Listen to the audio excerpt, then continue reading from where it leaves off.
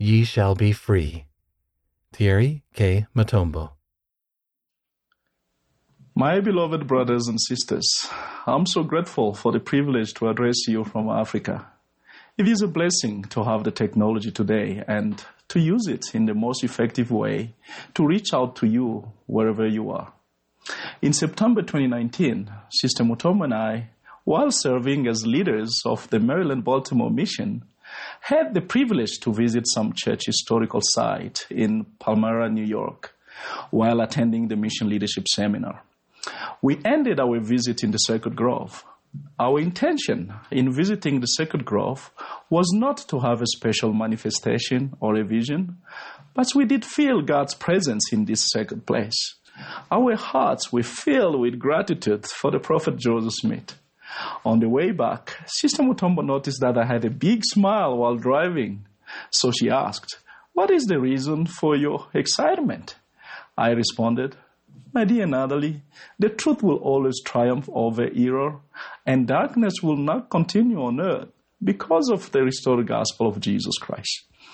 God the Father and Jesus Christ visited the young Joseph Smith to bring to the light what was hidden, so we may receive the knowledge of things as they are, as they were, and as they will be. After almost 200 years, many still seek the truth needed to become free of some of the traditions and the lies that the adversary spreads throughout the world. Many are blinded by the subtle craftiness of man." In his epistle to the Ephesians, Paul thought, "Awake, thou that sleepest, and arise from dead, and Christ shall give thee the light." The Savior promised that he will be the light unto all that hear his words. 35 years ago, my parents were also blinded and were desperately seeking to know the truth, and were concerned about where to turn to find it. My parents were both born in the village, where the traditions were rooted in individuals and family lives. They both left village when they were young and came to the city looking for a better life.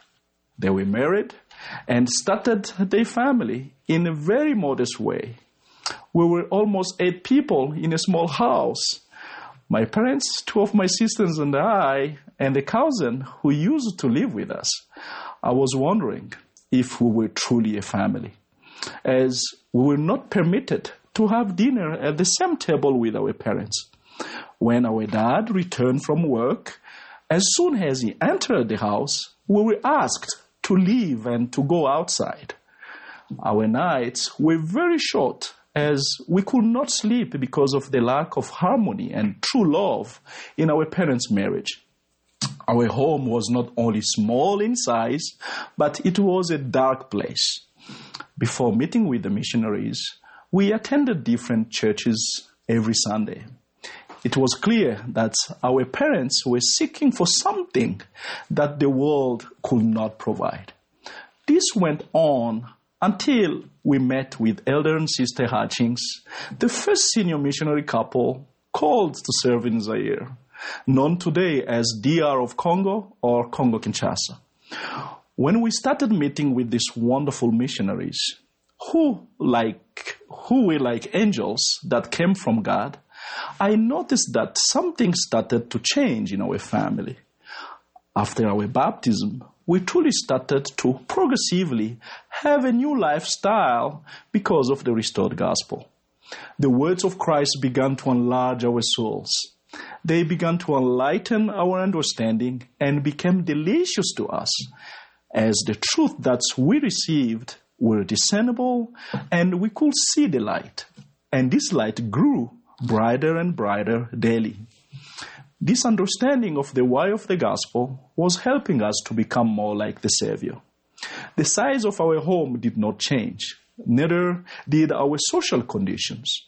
But I witnessed a change of hearts of my parents as we prayed daily, morning and evenings. We studied the Book of Mormon. We held family home evening. We truly became a family. Every Sunday, we woke up at 6 a.m. to prepare to go to church. And We will travel for hours to attend church meetings every week without complaining. It was a wonderful experience to witness. We who previously walked in darkness chased darkness from among us and saw great light.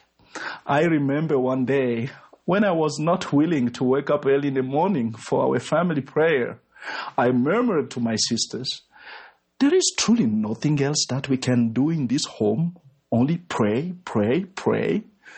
My dad heard my comments. I remember his reaction as he lovingly but firmly taught me, "As long as you will be in this house, you will pray, pray, pray." My father's words sounded in my ears daily. What do you think Sister Mutombo and I do with our children today? We pray, pray, pray. This is our legacy. The man that was born blind and was healed by Jesus Christ, after being pressured by his neighbors and the Pharisees, said, "A man that is called Jesus made clay and anointed mine eyes and said unto me, Go to the pool of Siloam and wash. And I went and washed and received sight." One thing that I know is that I was blind, now I can see. We also were blind and can now see. The restored gospel has impacted our family since that time. Understanding the why of the gospel has blessed 3 generations of my family and will continue to bless many generations to come. Jesus Christ is the light that shines in darkness. He that follows him shall not walk in darkness, but shall have the light of life. For almost a year, between 2016 and 2017, the people in the Kasai region faced a terrible tragedy. It was a very dark period for the people because of a conflict between a traditional group of warriors and government forces. The violence spread from towns in Kasai Central Province to wider Kasai region. Many people fled their homes for safety and hid in the bush. They had no food or water or not anything really. And among these were some members of the Church of Jesus Christ of Latter-day Saints in the Kananga area. Some members of the church were killed by the militia. Brother Honore Mulumba of the Nganza ward in Kananga and his family were some of the few people who remained hidden in their house, not knowing where to go, because all the streets were transformed into firing ranges. One day, some neighborhood militiamen had noticed the presence of Brother Mulumba and his family, as one evening they went out to try to find some vegetables in the family garden to eat.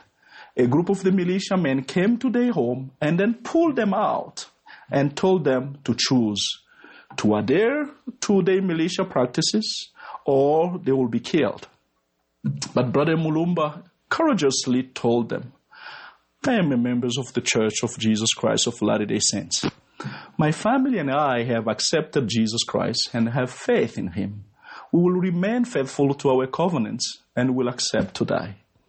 They told them, "As you have chosen Jesus Christ, your bodies will be eaten by the dogs." And they promised to come back, but they never did come back. And the family stayed there for 2 months and never saw them again. Brother Mulumba and his family kept the torch of their faith alight. They remembered their covenants and were protected. Jesus Christ is the light that we should hold up even during the dark times of our mortal life. When we choose to follow Christ, we choose to be changed. A man changed for Christ will be captained by Christ and will be asking, as Paul did, "Lord, what wilt thou have me to do?" We will follow his step. We will walk even as he walked. I testify of him that died, was buried, and rose again the 3rd day, and ascended into heaven, so that you and I receive the blessings of immortality and exaltation. He is the light, the life, and the truth. He is the antidote and remedy to the confusion of the world. He is the standard of excellence for exaltation, even Jesus Christ. In the name of Jesus Christ, amen.